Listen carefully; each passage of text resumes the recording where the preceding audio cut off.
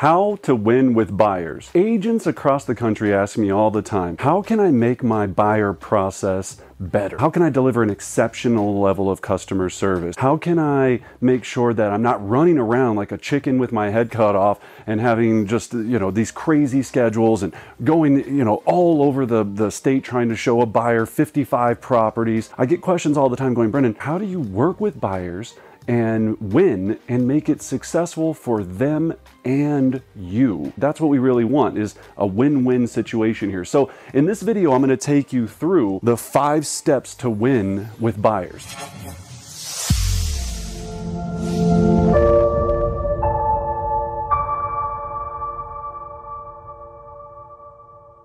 Now, I've been doing this. I've sold over $1 billion of residential real estate. I've worked with every kind of buyer. Here's what I hear all the time. Brendan, you don't understand. My buyer's unique. You don't understand. You don't understand. Listen, I understand. Okay, I've worked with every type of crazy buyer, super nice buyer, demanding buyer, unrealistic buyer, everything. And here's what I know is you have to have your system dialed in to do this process. This whole real estate game is all about time. You get paid for your time. And if you let them control it, you're screwed. All right, so I'm going to teach you the exact process that I've utilized, that I developed over the last 20 years and really refined to make it as easy as possible for everyone out there. Feel free, if you want any of our additional information, go to brendanbardick.com, download our script book, use everything that we have. So let's jump in. So step 1, laying the groundwork. So to work with buyers effectively, first of all, you need to have what we call our buyer trust qualifier. And with our buyer lead trust qualifier, what we have is you can go to our coaching page, Brendan Bardick Real Estate Coaching, engage us there. All those files are there for you for free, for you to just check out and use. But it's I don't want to say it's a script, it's a number of questions that make sure that I'm, of course, building rapport with my new buyer that I'm going to work with. Number 2, that I'm getting all the information I'm going to need to work with them, of course. And number 3, that I'm going to be setting a standard of how I operate. So I have these set out for, right in my workstation area, always available so I can grab one so when that call comes. Now, you're going to want to practice this a lot because, as we know, we take calls in our car, we take calls everywhere. But have it taped up at your desk. Have them setting available so you can easily access them, but eventually you'll internalize. We have role play practice every Thursday, Mountain Standard Time, every Tuesday. Join us. We'll practice all of these techniques with. Okay? So establishes rapport, identifies their goal, and then sets the initial expectation. That's what we're trying to do here. Okay? So we got to lay the groundwork. So number 2, pre-appointment checklist, or what we call your PAC, right? Pre-appointment checklist. See what we did there? Pretty fun. All right. So here's the things I'm going to need to have my buyer consultation or to go meet my buyer. Now, people don't live by your office. We cover a massive area of territory, so they can't always come there. Here's my golden rule. If it makes logical sense, do it. But you're not going to want to have somebody drive 45 minutes to your office so you can give a 30-minute buyer presentation and then get your buyer agency agreement signed. I'm not saying you can't do it. I'm just saying try to make it convenient for the client and make it logical for you. Okay. So I will either do their home, wherever they're located. If it's a rental, great. If it's an apartment, great. I'd prefer that because they're more comfortable. It's easier for them. And then we can start talking about it. Second would be a neutral spot, a Starbucks or a local place where it's going to be quiet enough for you to explain to them this process and show them some information. So you're going to need a table and things like that. So we got to make sure that we have that. So I'm going to need my iPad or my laptop, of course, to be able to do this. I have a logoed pen and paper. I have a folder package, which we call our buyer consultation package. With our coaching program, Elite Progression Series, we give all of this to you. All you have to do is basically just switch your face and logo and phone number, of course, right? Contact information. I have our home buyer plan of action. So this takes them through the entire process. Again, if you don't want to go create this, use ours. Property search website or MLS. So I have that up.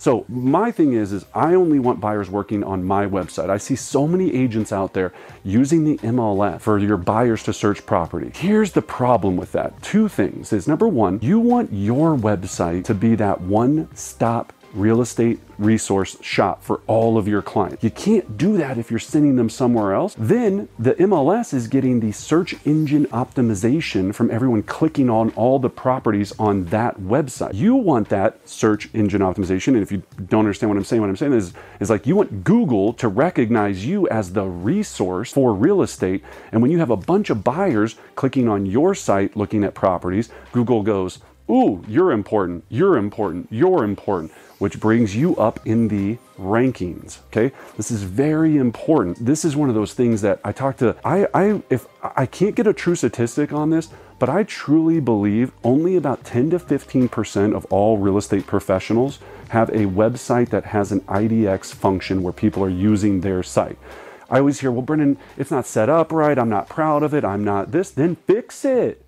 Take a Sunday afternoon and go to work, a night, whatever it is. You have the time, believe me, you just don't have sometimes the desire. You gotta get your website right, okay? So property search website, completed buyer trust qualifier and buyer agency agreement already completed. Now, I know this varies state to state, and I know we have people watching from different countries as well, but basically an agreement between myself and the buyer that they're going to work with me for a period of time, preferably 6 months to 12 months, depending upon the type of buyer and the type of property purchase it's going to be, and that we're going to have this agreement. And again, you know, if you don't know how to do a buyer agency agreement, then you need to go talk to your managing broker. That's not what I'm here to teach because, again, that's different in area to area. But I want an agreement that secures me and my commission, that I'm going to go work all my little heart out to help you get exactly what you want. And for that, I'm going to be compensated so I don't get screwed. So set the stage. So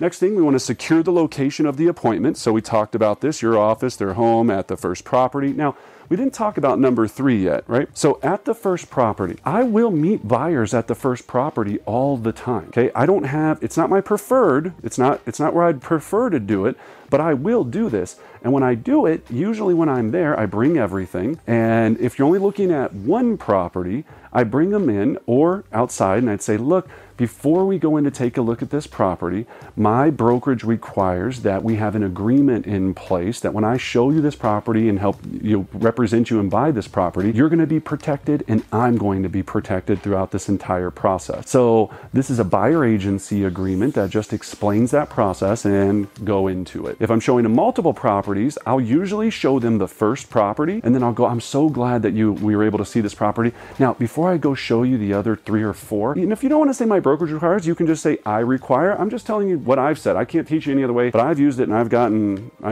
I maybe once had somebody have concern about wanting to move forward.